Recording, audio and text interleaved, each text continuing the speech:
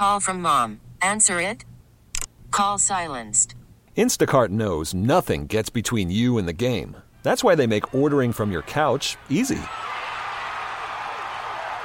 Stock up today and get all your groceries for the week delivered in as fast as 30 minutes without missing a minute of the game. You have 47 new voicemails. Download the app to get free delivery on your first 3 orders while supplies last. Minimum $10 per order. Additional terms apply. The Celtics Tonight, presented by Lexus, continues from TD Garden. That's right, from where? From TD Garden. For the first time in 2 weeks, Celtics back on their home floor, but our conversation with the head coach remains the same. Brought to you by Harvard Pilgrim Healthcare, making healthcare work better. I don't know what to do when we're not beginning by talking about an injury. Yeah, that's nice, This is really the first time I'm trying to remember the last time you had the same injury, suspension, dislocated fingers, whatever, missing the bus. The first time I can remember you've had the same lineup going in that you knew you were going to have it. Yeah, it's good to have. Got to practice with it and play a game, and now we're playing another game. It's a trend for the second half. I can feel it. Really? Yeah. That's optimism. It's Well, eternal optimism. That's why I like hanging out with you. 'Cause Yeah. the optimism just oozes out.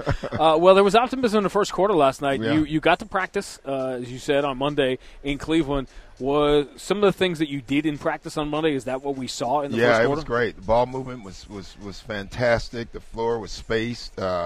We had guys cutting, and then we went back into our turnover mode, and I thought that changed the game. I thought it changed the spirit of the game because it's one of the things we talked about, and I thought our guys were doing a pretty good job. And then all of a sudden it changed, and I thought guys really got dispirited because they, it told you one thing that's good. They want to do well, and when it wasn't going well for them, it affected them. You mean as opposed to teams that will check out when things aren't going well? Exactly. Yes. All right, points in the paint last night. That was something that we saw. We saw Kevin Garnett as one example making a concerted effort to get in deeper, to catch, and we haven't seen a lot of nights where that particular category you dominated. Yeah, it was a point of emphasis as well in practice, and for that game especially. And the same thing tonight. I mean, we have to do what we did tonight offensively again.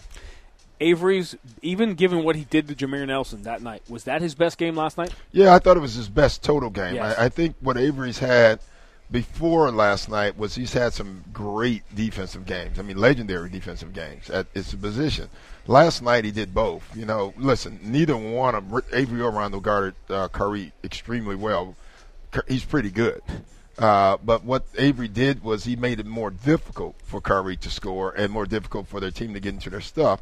And more importantly, he knocked down open shots and he cut when he was supposed to cut, and he made plays. That was huge. That's what I was kind of wanting to get to, because it seemed we're starting to see the things when the game slows down a little bit. It slowed down from defensively. He was always going to do what he could do when he's finally figured out how to use those skills. But last night there were a couple of moments you could see the game offensively just going a little slower for him, and we've talked about that split second making all the difference in the world. That was really encouraging. And he's comfortable. He knows where guys are going to be now, and so he's very comfortable in that. Trade season in the NBA, Max and I have been talking about it. It basically begins at midnight, essentially the way the season is set up. When you were playing, were there times at the trade deadline that your name was sort of prominently mentioned? Wasn't good enough, so no. Honestly, the only time that I can remember ever even being in a trade talk was the year before I was traded. Right before the deadline, there were some rumors that the Hawks were going to break up the team, and me and Dominique were the two guys that had value, and I was smart enough to know, well, that means me. Dominique's going nowhere, and so I got that, but it didn't really affect me. Is there ever a time, as a coach then, is there ever a time where it is something you address with a player, or it's 100% on their own to deal with it? Yeah, there's times. I mean, when it gets so heated in the talks, when you hear about not only the talks but what's in the trade and how close they are, that affects players. And some players you leave alone. Some players you talk to. Ray last year, we really never had a big talk about it. But some guys we will.